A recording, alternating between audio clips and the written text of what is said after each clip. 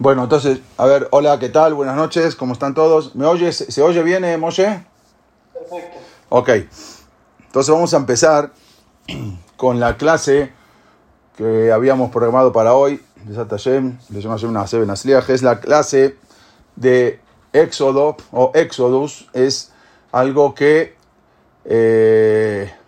mucha gente quizás sabe, no le sabe a la perfección, pero es lo que vamos a contar, qué pasó con esta historia de este barco que, como titulamos como pusimos en el título, es el barco que cambió y que lanzó a una nación. Y vamos a ver por qué justamente le pusimos ese nombre a esta clase. Pero vamos a empezar un poquito anterior para ver cómo iban siendo las aliot, cómo iban llegando a Eretz Israel de antes del holocausto y después también del holocausto. Vamos a empezar entonces a hablar un poco de un rab, el rab Ishaq Cohen Cook. Es un rab muy famoso, él había nacido en 1865. Este rab fue uno de los líderes del movimiento sionista religioso, porque sabemos que generalmente los sionistas eran seculares, y eso lo vamos a ver en las clases que siguen, pero este era prácticamente el líder del movimiento sionista religioso, que él dijo que no podía evitar ver el antisemitismo europeo como una forma providencial de empujar a los judíos hacia la tierra de Israel.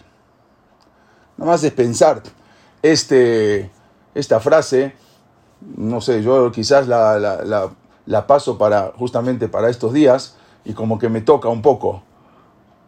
Repito, él dijo que no podía evitar ver el antisemitismo europeo como una forma providencial, como que Dios estaba empujando a los judíos hacia la tierra de Israel.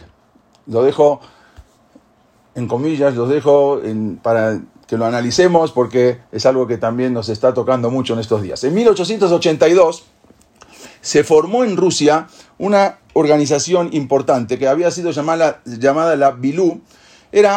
Es un acrónimo de las palabras un versículo en Ishayá que dice Bet Yaakov Lehu Ben Elja. Quiere decir, el significado es: a la casa de Jacob vengan y vayamos para ahí. Entonces él tenía este pasuk, y justamente esta organización Bilú fue muy activa en el movimiento inicial del asentamiento que empezó a darse en Eretz Israel.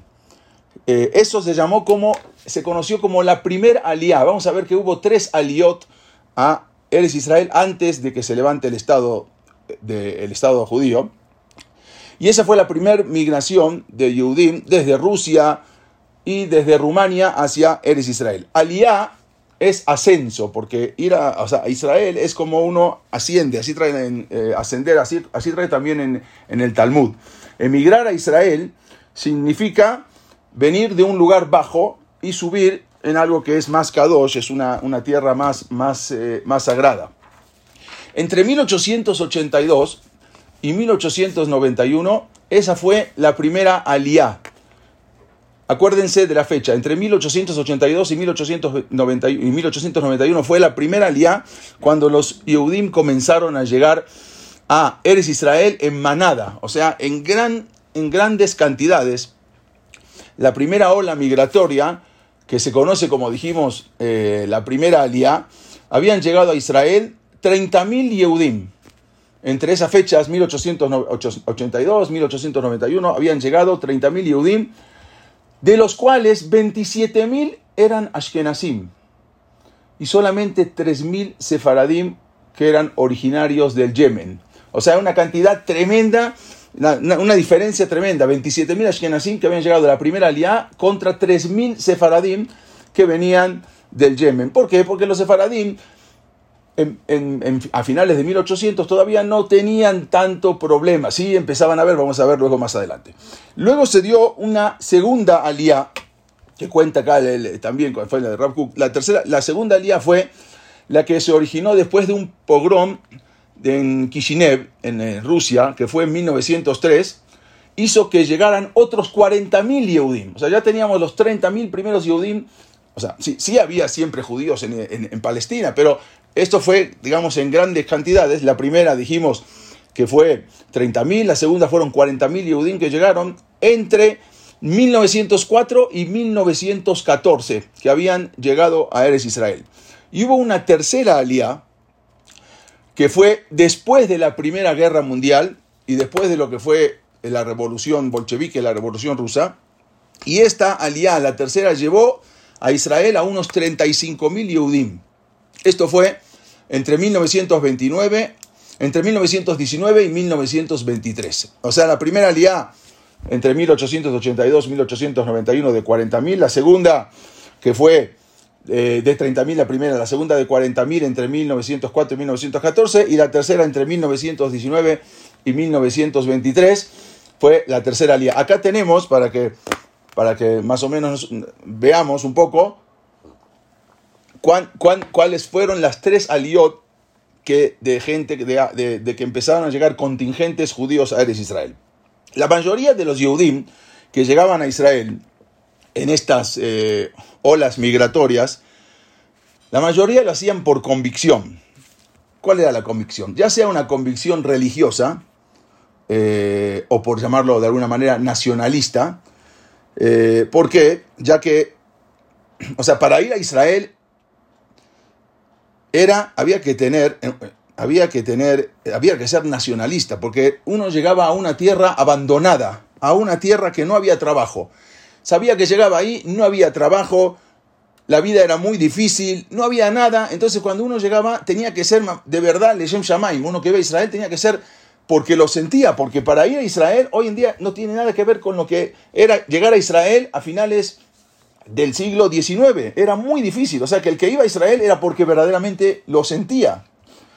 Aquellos Yehudim que solo querían escapar de la miseria, o aquellos Yehudim que querían escapar de la persecución, no emigraban a Israel, emigraban a Estados Unidos o emigraban a Argentina con el barón Hirsch, que compró unos campos, como ya habíamos visto en unas clases anteriores, que muchos se fueron ahí, o se iban a Australia, o se iban a Inglaterra. Esos eran los que querían escapar de la miseria o de la persecución, pero los que de verdad sentían el nacionalismo, sentían el querer regresar a Eretz Israel porque era una tierra, porque es una tierra Kodesh, una tierra sagrada, entonces eran los que verdaderamente se dirigían a Israel.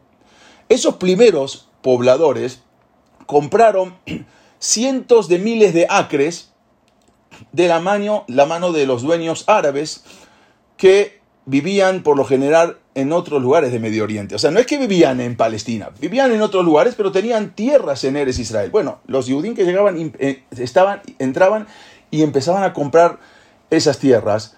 La mayoría de las tierras que habían comprado, en verdad eran tierras que no les interesaban a los árabes, porque eran tierras llenas de pantanos. O sea, compraron pantanos, compraron prácticamente pantanos infestados con la malaria.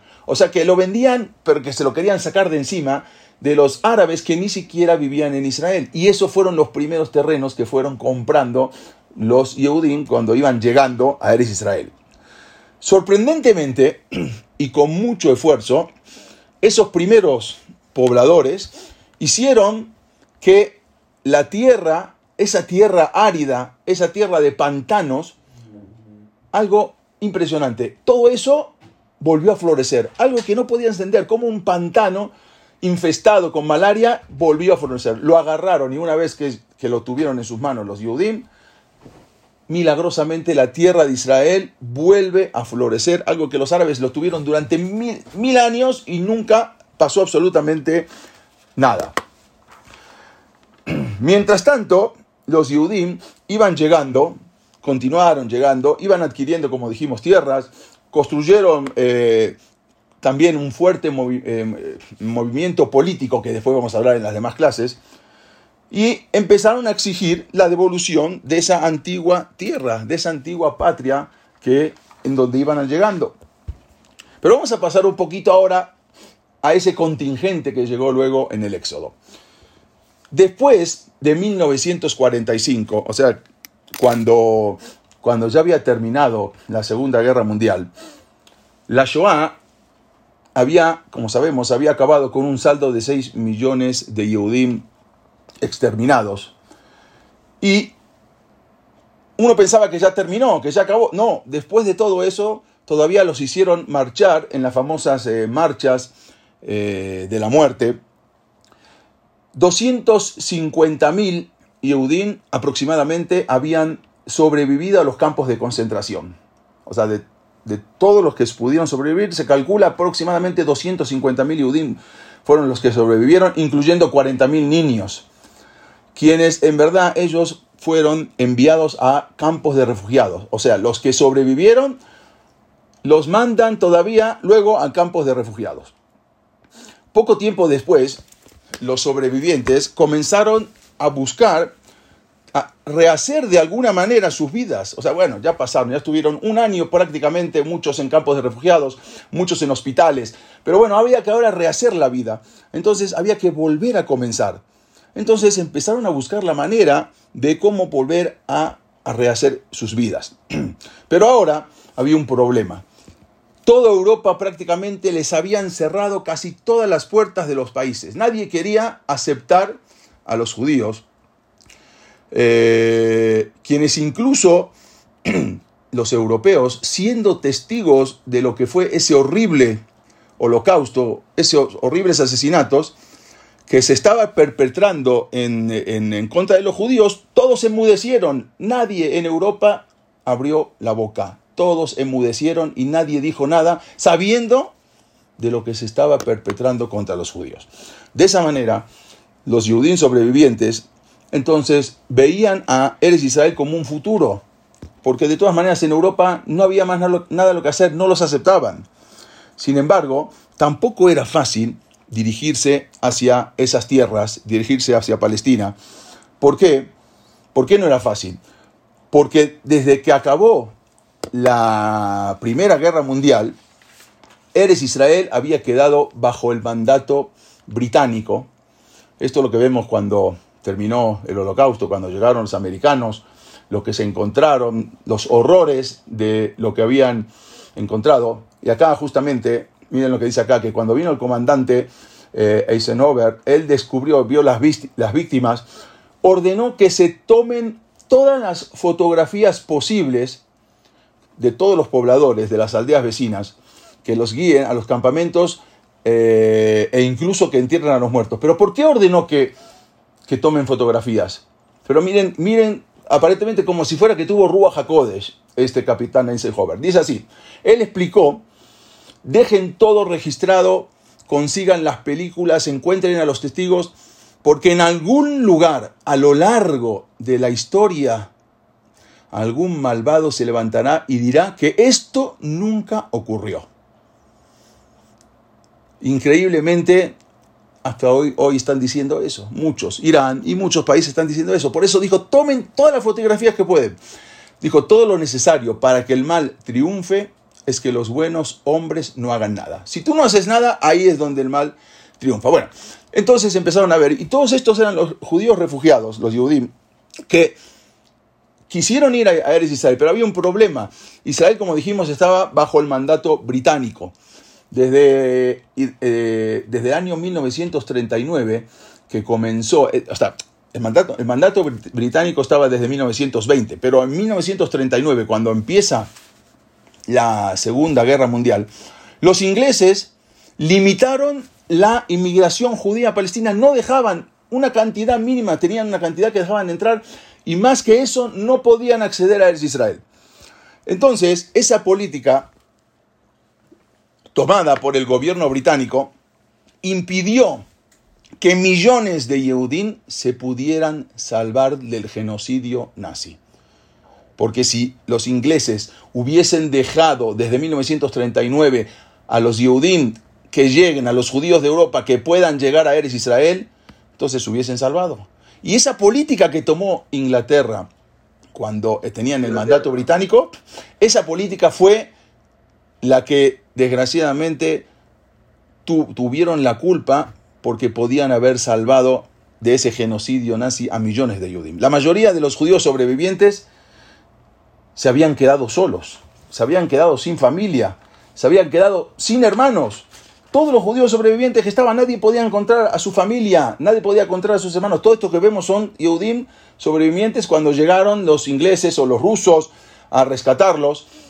Y no tenían a dónde quedarse. Los llevaron entonces, como dijimos, a refugios y ahí se quedaron cientos de miles de refugiados judíos en Europa. Entonces soñaban, esto es los ingleses como estaban en Eretz Israel, cientos de miles de Yehudim soñaban con el único lugar que estaba dispuesto a aceptarlos, era la comunidad judía de Palestina. Pero, como estaban los ingleses, eso se hacía más difícil.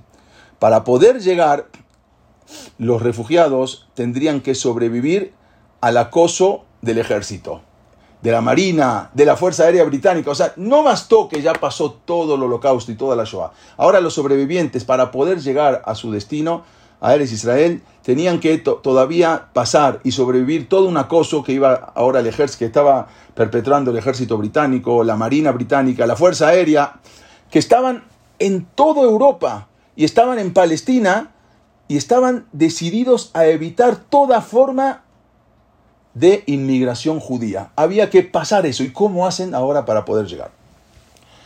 Había una brigada judía que se llamaba la Haganá. La Haganá, estos eran los niños, todos los niños que también, niños, grandes, adultos, que habían sobrevivido y llegaron en Israel. Había Yehudim. Sí, ellos sí querían recibirlo, pero los británicos no aceptaban. Había una, como dijimos, la brigada judía llamada Haganá. Era la fuerza de lucha que habían combatido junto con los aliados durante la guerra. O sea, cuando llegaron los aliados a la guerra, también se formó una guerrilla, la Haganá, y fueron a Europa a combatir contra Alemania. Y esta Haganá, esta brigada, puso todas sus energías en hacer que la mayor cantidad posible de Yehudim puedan entrar a Palestina, de la manera que sea. Había que ver de qué manera se las tenían que rebuscar para poder entrar.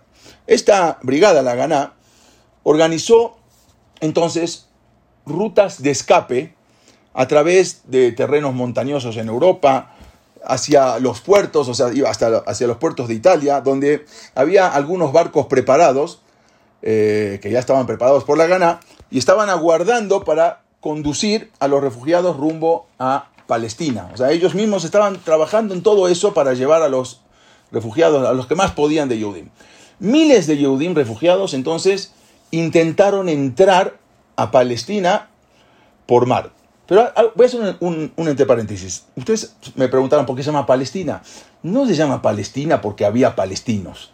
Se llama Palestina porque Adrianos, después de haber destruido Titus el Bet Hamikdash, después que vino Adriano, el emperador, fue el que mató a Rabbi Akiva y a los grandes Talmidei Jajamim, a Sarah Arugé Malhut. Él le cambió el nombre a Jerusalén. Le puso Aelia Capitolina, porque Aelia era el nombre de él, entonces le puso y prohibió que se nombre Jerusalén. Pero a Eretz Israel también le cambió el nombre. Entonces pensó, ¿qué nombre le puedo poner a esta tierra de Israel? Dijo, le voy a poner el nombre que más le duele a los judíos. Entonces le voy a poner Pelishtim, que eran los del norte, por el Líbano. Entonces, la tierra de los Pelishtim siempre fueron los que hicieron problemas al pueblo judío. Entonces, ¿cómo le puso a la tierra Adriano? Palestina. Pero no por los palestinos ni figuraban, los palestinos ni estaban ni existían. Pero le puso Pelishtim, no porque tiene algo que ver con los palestinos. Pero eso entre paréntesis.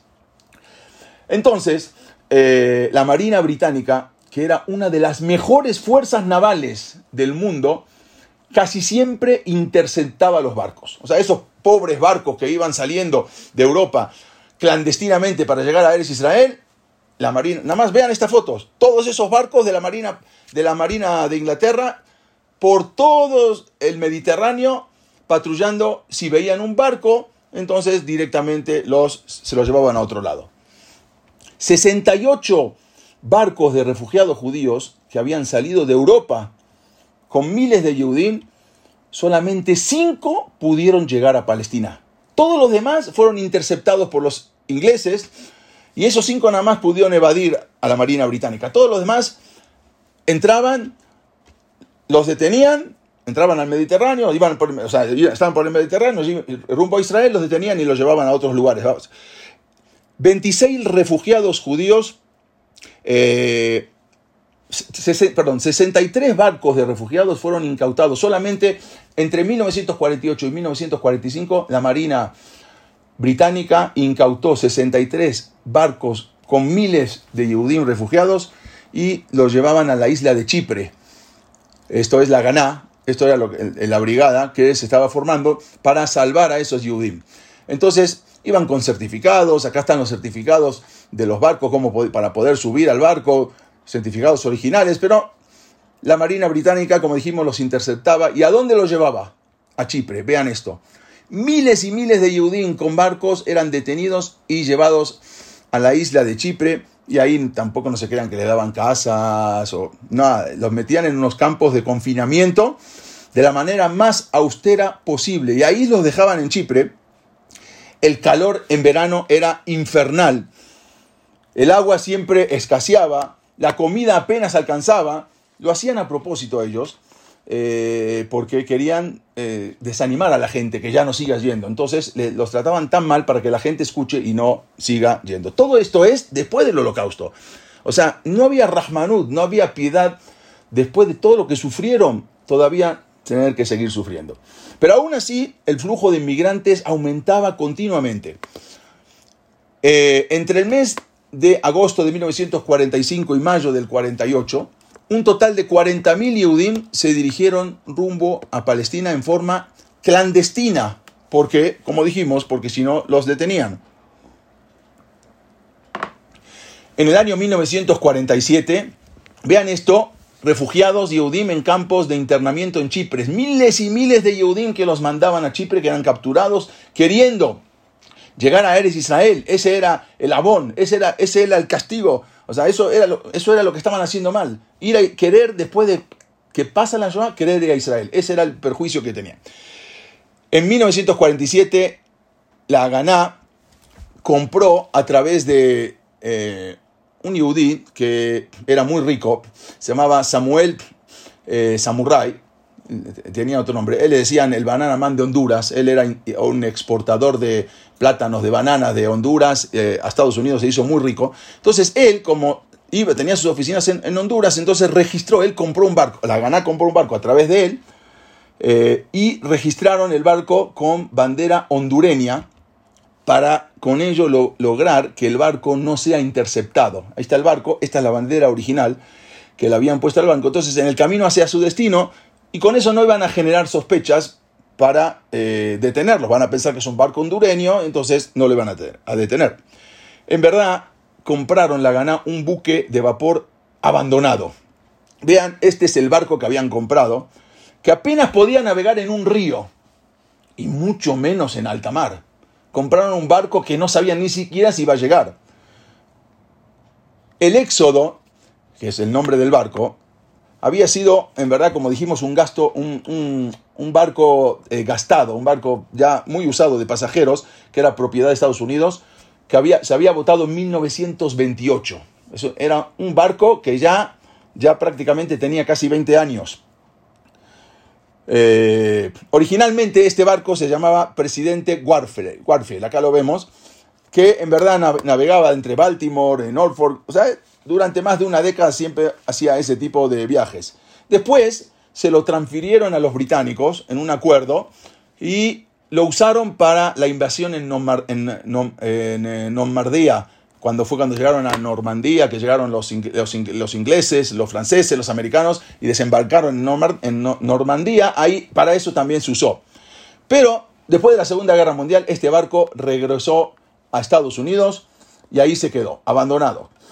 Pero sin embargo, este barco iba a participar en el evento, en un evento más, que les aseguró un lugar en la historia al pueblo de Israel y algo que simboliza lo que fue la lucha por la inmigración palestina. Un cambio en la historia del pueblo judío. Ese barco chatarra prácticamente, inicialmente lo compraron en $8,000, porque era un barco chatarra, un barco que lo iban a tirar a la basura. Entonces lo compran la Ganá en $8,000, más aparte del arreglo que le tuvieron que poner, y así lo compra la Ganá, como dijimos, con bandera hondureña. Esa compra aparentemente no tenía nada de especial. Compraron un barco chatarra por $8,000. pero como dijimos, el objetivo era para transportar a miles de Yehudim y poder llegar a Eretz Israel, a Palestina, y poder reconstruir sus vidas. El personal de la Haganah, entonces, planeó atracar el barco en Europa para transportar, o sea, el barco salió de Estados Unidos, no podía ni cruzar un río, bueno, cruzó, Baruch Hashem, del milagro, cruzó el océano, llega a Europa, y con eso iban a intentar transportar a los judíos. El 9 de julio, el barco arribó a lo que es a Francia, se llama la costa de Sète, en Francia, y trajeron a todos los judíos en 172 camionetas, todos clandestinos, y así comenzaron a transportar a más de 4.500 pasajeros al muelle para subirlos al barco. Eran 1.600 hombres, 1.672 niños y 1.282 mujeres. En total, 4.545, 4.500, por ahí, 4.550. Esas penurias de esos pasajeros en este barco iban a atraer la atención mundial y por eso iba a ser tan famoso. Los británicos rompieron la promesa a los Yehudim que los iban a aceptar en Israel. Al final no aceptaron. Después lo vamos a hablar en otra oportunidad. Un libro negro, un libro blanco que le llamaban. Bueno, entonces, mientras creaban nuevos países árabes, porque se iban creando nuevos países árabes, en el territorio que perteneció al Imperio Otomano, a Eretz Israel no los dejaban crecer. Además, tenían una presión los británicos, los ingleses, por la revuelta árabe. Entonces, los británicos negaron el ingreso a la tierra de Israel a los Yehudim, como dijimos, que huían del holocausto, no los dejaban llegar. Incluso, cuando terminó la guerra, cuando se supo de la magnitud de lo que había ocurrido en el holocausto, y que había miles de sobrevivientes, como dijimos, 250.000 sobrevivientes en los campos de refugiados, los británicos incluso rehusaron a ceder y aceptar a los judíos. Después de saber de todo lo que tuvieron que pasar, no aceptaban a los judíos. Una de las acciones más indignantes de los británicos tuvo relación con el barco de refugiado Éxodo, o Exodus en inglés, que fue interceptado por la Armada Real Británica en 1947, y lo que vamos a hablar ahora, en el mar Mediterráneo, que estaba cargado con 4.545 hombres, mujeres, niños, que como dijimos, eran todas personas desplazadas o sobrevivientes del holocausto. Éxodo o Exodus parte del puerto de Francia el 11 de julio de 1947. El barco salió con destino a Palestina, seguido, pero apenas salió, inmediatamente le llegan tres o cuatro destructores británicos. Apenas salió, o sea, ya sabían, incluso tenían bandera hondureña, supuestamente iban para otro lado, vamos a ver que primero fueron para otro lado. Había 4.545 pasajeros. Todas las imágenes que vamos a ver ahora son imágenes reales que fueron tomadas, cómo iban hacinados los pasajeros en el barco. Entonces, en ese momento, vean, estas son las imágenes, cómo iban en el barco hacinados. El comandante del barco era Yossi Harel. Él era el comandante del barco, que incluso acá lo vemos ya, él falleció en el año 2008. Él era el comandante del barco de este barco Éxodo. Y este era Ari Karonovich, que era el enviado de la Haganah para transportar a toda la gente. Dentro del barco había Yehudim de diferentes tipos, de diferentes lugares. Había Yehudim datiim, religiosos, no religiosos, nada religiosos, ateos, había de todo. Hablaban inglés, hablaban alemán, hablaban húngaro, francés, italiano, polaco, etc. Yugoslavo, de todos los idiomas venían hablando en el barco, en ese barco específicamente. Como dijimos, iban Yehudim prácticamente hacinados, que son gente que venía en el barco. Entre las mujeres embarazadas hubo también en el barco Éxodo 3 mujeres que dieron a luz dentro del barco. Mira, estos son la gente que viajaba, había, como dijimos, gente completamente ortodoxos, gente que no eran ortodoxos, gente que eran nada, prácticamente ateos, había de todo. Había 3 mujeres incluso, estos iban nada más para que vean cómo iban hacinados, niños, grandes, adultos en un barco tratando de llegar a Eretz Israel. Como dijimos, había 3 mujeres, 3 mujeres embarazadas que dieron a luz en el barco. Una de ellas murió unas semanas después del parto, 2 pudieron sobrevivir y tener a sus hijos dentro, dar a luz en el barco. Bueno, el barco entonces se iba acercando a Palestina, pero rodeado siempre por los destructores británicos. Son imágenes originales del barco. Entre la tripulación también había algunos agentes del Mossad. Como dijimos, el Éxodo tenía bandera hondureña y también iban en el barco, mandaron con 100 visas, pero visas para Costa Rica. O sea, como si fuera que el barco iba para Costa Rica o para Colombia. Tuvieron que pagar $100 cada visa. Aparte, había también otras visas que eran para Colombia. Y salió el barco, ¿sí?, entre paréntesis, entre comillas, con destino. El destino oficial del Éxodo era Colombia. Nada que ver con Israel. Ese era el destino oficial. Pero los ingleses no se la tragaron y sabían que el barco iba para Israel. Inmediatamente, apenas sale de Francia, 3 acorazados los empiezan a seguir al barco. Sin embargo, el barco salió del puerto de Francia y, como dijimos, todo el tiempo acompañado por 3 destructores. Incluso antes de que el barco Éxodo llegara a las aguas territoriales en Palestina, como dijimos, 3 buques destructores británicos lo rodearon y recibieron advertencias de que anulen la misión y que ya no podían navegar en esas aguas. No solamente eso, les cerraron el paso. Acá vemos esto como estaba. Esta foto es una foto que se ve que está el barco, el Éxodo, y cómo lo están rodeando los destructores ingleses y cómo seguían y no paraban. Entonces, en ese momento vino uno de los destructores y choca al barco con el casco de uno de esos destructores ingleses, y después de que lo chocó, lo abordaron los marinos. Acá vemos todo cómo los habían chocado y los habían, incluso mataron 3, vamos a ver a 3 que murieron. Bueno, entonces arriba en ese momento los marinos suben al barco. Fue tomado ese barco, el Éxodo, por asalto. La gente del barco entonces se defendieron, los Yudim. Ya no querían saber, después de todo lo que vivieron en la Shoah, ahora todavía tener que venir a pelear. Bueno, se iban a morir, a lo que sea, con tal, ya no vamos a pasar otra vez lo que tuvimos que sufrir. Empezaron a atacarlos con latas, con botellas, con palos, con aceite hirviendo, con lo que sea, a esos soldados británicos que iban subiendo.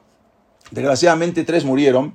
Uno era el segundo oficial de mando, se llamaba Bill Bernstein. Acá vemos su matzebá. Otro que se llamaba Zvi Jakubowicz, también murieron. 3 fallecieron y uno era de la tripulación. Y otros 150 Yudim resultaron heridos. También hubo 35 marinos heridos. O sea, no se dejaron porque no vamos a poder a sufrir de nuevo. Pero todo esto fue un inicio. Recién ahora empieza la historia del barco, este famoso barco Éxodo.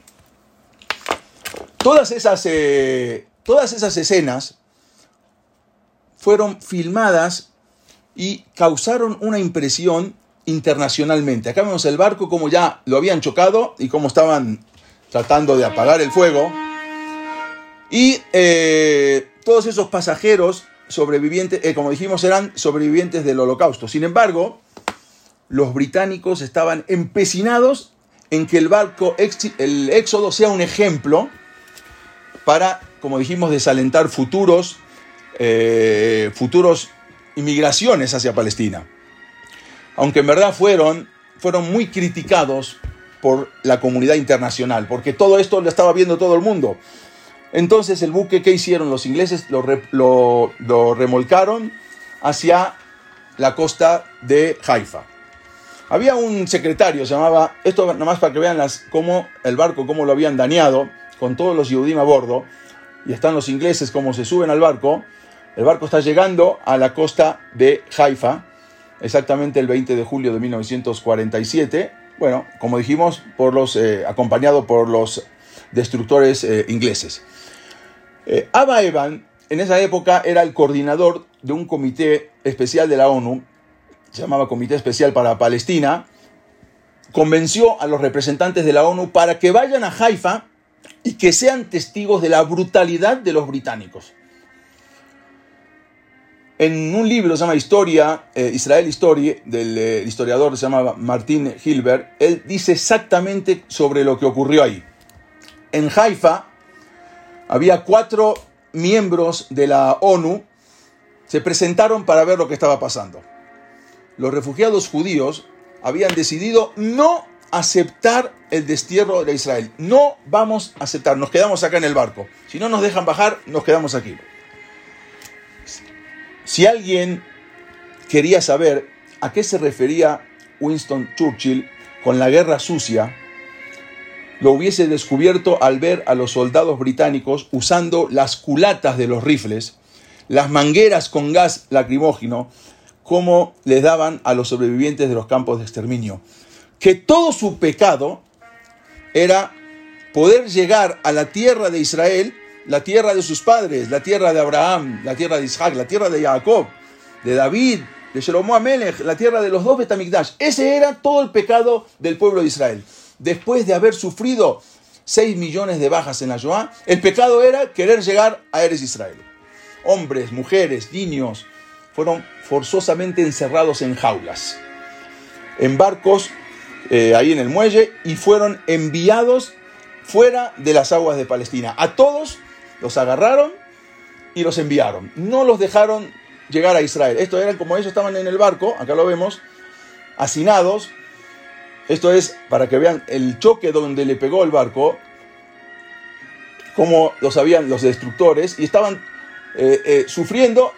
No había nada. Abba Eban trató, y para que vengan a ver lo que estaban sufriendo en ese momento. Acá vemos cómo los desembarcaban y luego los embarcaron a otro barco. A Israel no llegan y los mandan de regreso a otro lado. Entonces, eso era todo para dar un ejemplo. Los británicos transfirieron a los sobrevivientes del Holocausto forzosamente a 3 barcos británicos y los condujeron de regreso a Francia. O sea, después de todo lo que sufrieron, ahora se van de nuevo para Francia. Primero, los llevan en unos barcos prisión, o sea, encerrados a Chipre, pero en Chipre no los dejan bajar, era una colonia británica, y de ahí, sin desembarcar, los llevan de regreso a Europa.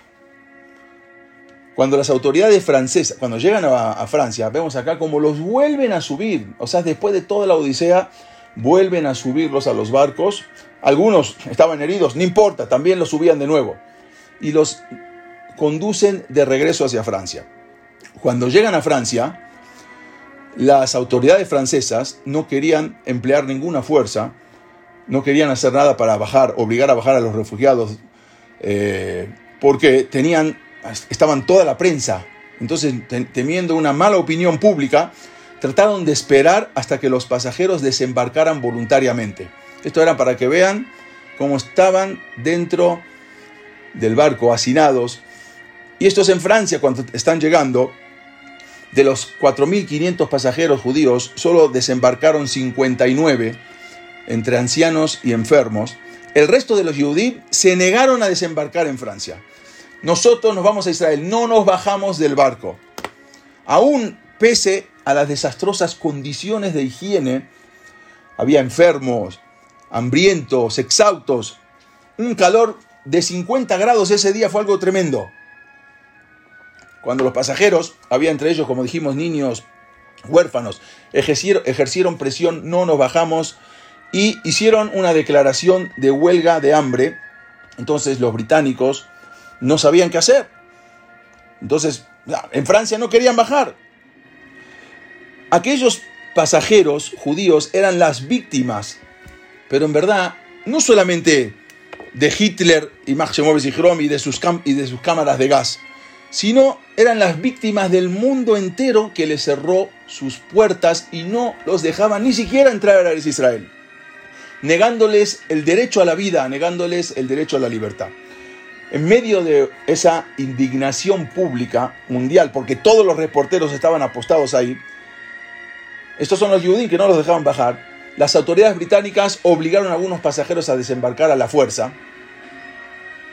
Cuando se enteraron de las novedades, los refugiados judíos que estaban todavía en los campos de concentración, que ya no pertenecían a Alemania, protestaron a gritos, hicieron huelgas de hambre. Ahí estallaron grandes protestas en ambos lados del Atlántico, desde América, Europa. Si los británicos hubieran llevado a esos pasajeros a Chipre en lugar de regresarlos a Francia, es probable que todo eso se hubiera calmado. No pudieron encontrar una mejor publicidad en el mundo como esta, porque todo el mundo estaba viendo lo que pasaba. Lo que hicieron aquí los británicos fue una verdadera propaganda hacia el mundo en favor de Am Israel. Entonces, por la negación de esos pasajeros de desembarcar, no desembarcaron en Francia, no querían desembarcar. Entonces, el gobierno británico les puso un ultimátum. El 21 de agosto de 1947, vean esto, esta imagen es el día de Tisha B'Av. El día de Tisha B'Av, sin comer, estaban todavía haciendo tefilá, rezando dentro del barco, porque decidieron no bajarse en Francia, no los iban a regresar otra vez a Europa, que sufrieron después de todo, y otra vez volver, cuando ya habían llegado a Israel y los regresan de nuevo a Europa. Entonces el 21 de agosto, el gobierno británico les da un ultimátum y les dice lo siguiente: es imposible que los barcos británicos estén por tiempo indefinido en aguas francesas, por lo que se ha decidido que los judíos que no desembarquen antes de las 6 de la tarde del 22 de agosto serán llevados de regreso a Alemania. O sea, después de todo lo que tuvieron que sufrir en Alemania, ahora van a ser llevados otra vez de regreso a Alemania, aunque ya había terminado la Segunda Guerra Mundial, aunque los nazis aunque Hitler ya estaba muerto y los nazis ya se acabó, pero de todas maneras volver a Alemania, volver a pisar suelo alemán cuando salieron de Europa y llegaron a Eretz Israel. Después de 3 semanas, las autoridades británicas se dieron cuenta que no iban a bajar y no hubo respuesta por parte de los Yudim. Entonces los barcos británicos decidieron partir otra vez, como dijimos, como ellos habían amenazado, hacia Alemania, porque en Francia no quisieron bajar y parten de nuevo hacia Alemania y se van hacia el puerto de Hamburgo. Antes hacen una parada de 7 días en Gibraltar, y después de ahí, a ver si decidían bajarse. Como no decidieron tampoco bajarse en Gibraltar, entonces ahí se los llevan hacia el puerto de Hamburgo. En Hamburgo los bajan a la fuerza, ya no había manera. Al que no quería, los bajaban de los pelos. Los bajan a la fuerza y son llevados a un campo de concentración de Poppendorf, era un campo de concentración que ya estaba bajo control británico. O sea que salieron de ahí y vuelven todavía a esa zona. Más que cualquier otro factor, la preocupación de Londres era quedar bien con los árabes, tener buena voluntad con el pueblo árabe, junto con la intransigente actitud con el tema de inmigración de los judíos, que fue todo lo que provocó las demandas. Entonces ellos querían quedar bien, los bajan, no tenía que quedar ni un judío arriba del barco y los empiezan a bajar a la fuerza. Acá vemos cómo los empiezan a bajar uno por uno. El que no bajó por su actitud, tenían que bajarlo a la fuerza, la gente llorando. Además, los buques ingleses entonces llegaron, como dijimos, a Hamburgo. Todos los pasajeros fueron llevados a ese campo de concentración donde habían salido en ese momento. Era un campo de concentración refugiado. Y ahí eso fue algo tremendo porque todo el mundo lo estaba observando. Todo el mundo miraba. Por ejemplo, lo tuvieron que sacar a la fuerza. No quería. Entonces lo agarraron entre 4 y se lo bajaron a la fuerza para sacarlo del barco.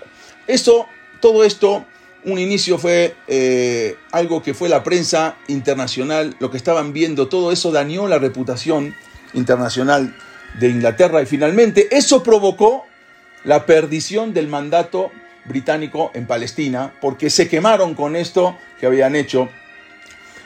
En el mundo, ese rechazo y el regreso de los sobrevivientes al holocausto, o sea, los sobrevivientes del holocausto, los vuelven a regresar a Alemania, a los ex campos de concentración. Eso provocó una reprobación y con protestas y huelgas de hambre en todo el mundo. El bochorno público que resultó todo esto en Gran Bretaña jugó un rol muy importante en el cambio diplomático de compasión, vamos a decir, hacia los judíos, y eso fue lo que provocó al final el reconocimiento del Estado judío en 1948. Después de esta quemada que se dieron, no tuvieron que abandonar Eretz Israel, Palestina, y dejársela a los Yehudim.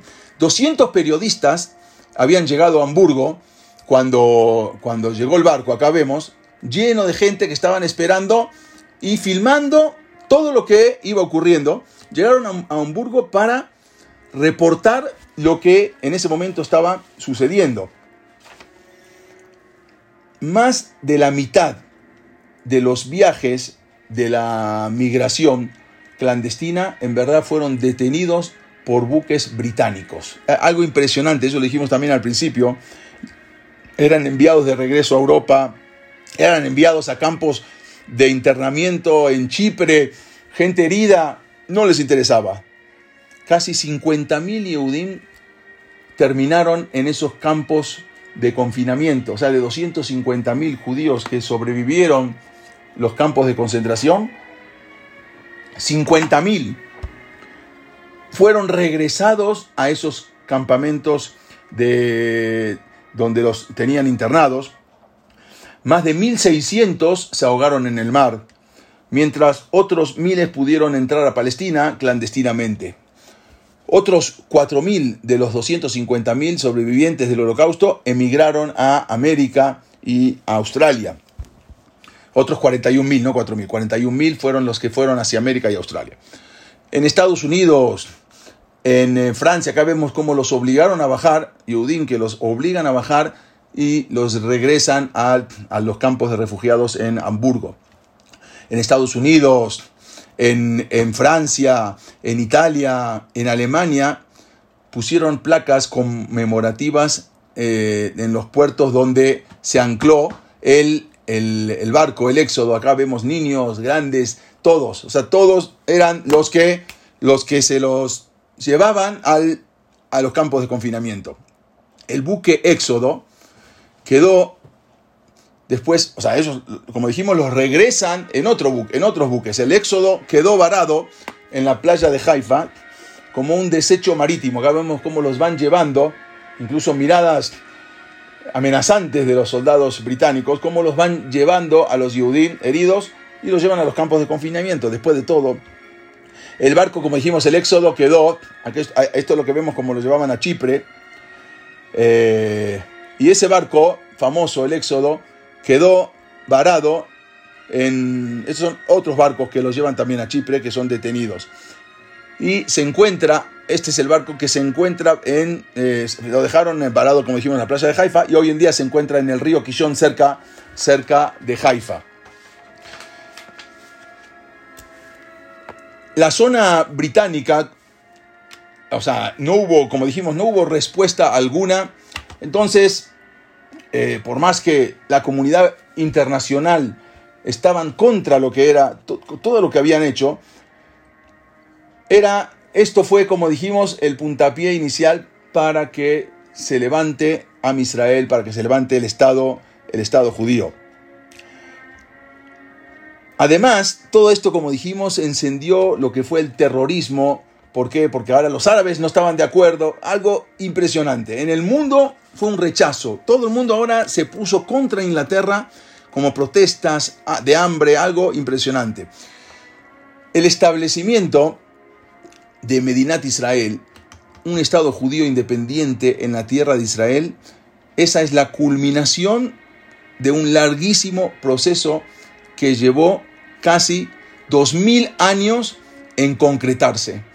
Y lo que tuvieron que sufrir, está escrito que no es fácil, hay cosas que no son fáciles para que sufrir para ganarlas. Olam Abba, Eretz Israel es una de ellas. No es fácil a veces llegar a Israel, no es fácil. ¿Cuánta gente ahora quería ir para Bar Mitzvot? O para ir, de repente se cambia. No es fácil, hay que tener sehut. En ese momento no pudieron y eso se los llevan todos de regreso otra vez a Europa. Es por eso que justamente a esta clase nosotros la llamamos el barco que lanzó a una nación. ¿Por qué? Porque justamente por esto se lanza a la nación. Es lo que vamos a hablar en las siguientes clases, es cómo se queman los ingleses y con esto ya no podían seguir mal en todo el mundo, que todo el mundo que sean mirados por todo el mundo lo que era. Esto hay que recordarlo, esto no hay que olvidarlo, porque fueron muchos barcos, como dijimos, 63 barcos fueron detenidos y llevados otra vez a Europa o otra vez a Chipre sin dejar que entren al pueblo, a Eretz Israel, algo que era un abón, ¿qué era? O sea, después de todo lo que sufrieron, era un pecado. ¿Qué mal estaban haciendo? ¿Qué estaban robando? ¿Qué estaban haciendo? Solamente querían llegar a un lugar que nadie en ningún lugar de Europa los querían aceptar. Y ese era el castigo que supuestamente que le dieron los ingleses. ¿Por qué? Porque querían salvarse. Esto nunca hay que olvidarlo. El regreso de Am Israel, el regreso del pueblo judío a su tierra es sin duda uno de los más grandes milagros evidentes de la historia de la humanidad. A eso se le llama Hashgacha Pratit, la providencia divina. Esto es lo que a veces es difícil, como dijimos, llegar. No es fácil llegar a Israel. Akadosh Baruj Hu sabe todos los motivos. Nosotros no entendemos. A veces queremos entender las cosas, no podemos entender.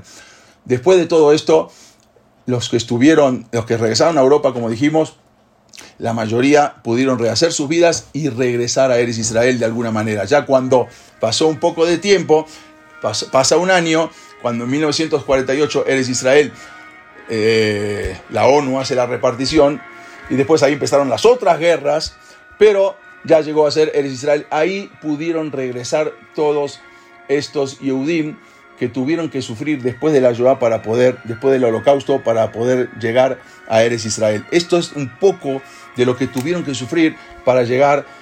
Y Besat Hashem, estos son la providencia divina, esto es la Hashgacha Pratit para los preparativos para la guerra, para los preparativos o la guerra de Gog, Besat Hashem, o los preparativos para la llegada del Mashiach. Y como dijimos al principio, lo que dijo el Rab Kook, que él entendía que todo esto era una presión de Boreolam para que Am Israel vuelva, es una providencia divina para empujar a los judíos hacia la tierra de Israel. No es fácil, una de las cosas más difíciles, y sabemos que Israel es muy difícil, pero esa fue exactamente la Hashgacha Pratit y cómo Boreolam estuvo empujando y está empujando todavía con todas estas cosas para que uno empiece a pensar cuál es el futuro de Am Israel. Esto es lo que tuvo que sufrir y esto es lo que la Hashgacha Pratit, como después de todo eso, Baruch Hashem, pudieron llegar todos estos inmigrantes, todos estos que estaban en este barco, el famoso barco Éxodo, pudieron llegar a Eretz Israel. Y Besat Hashem, que nos veamos pronto con la llegada del Mashiach, preparados, Besat Hashem, para poder recibir esta Geulá que tanto tiempo la estamos esperando. Esto es un poco para entender lo que fue esa famosa historia del barco Éxodo, que dio lugar al nacimiento de una nación. Nos vemos, Besat Hashem, para las próximas clases. Mañana hay una clase que voy a dar, después le voy a mandar la invitación, pero es otra clase de las comunidades sefaradim, que es de una mujer muy interesante en el pueblo de Israel. Besat Hashem. Hasta aquí, Besat Hashem, nos vemos en las próximas clases. Gracias a ustedes.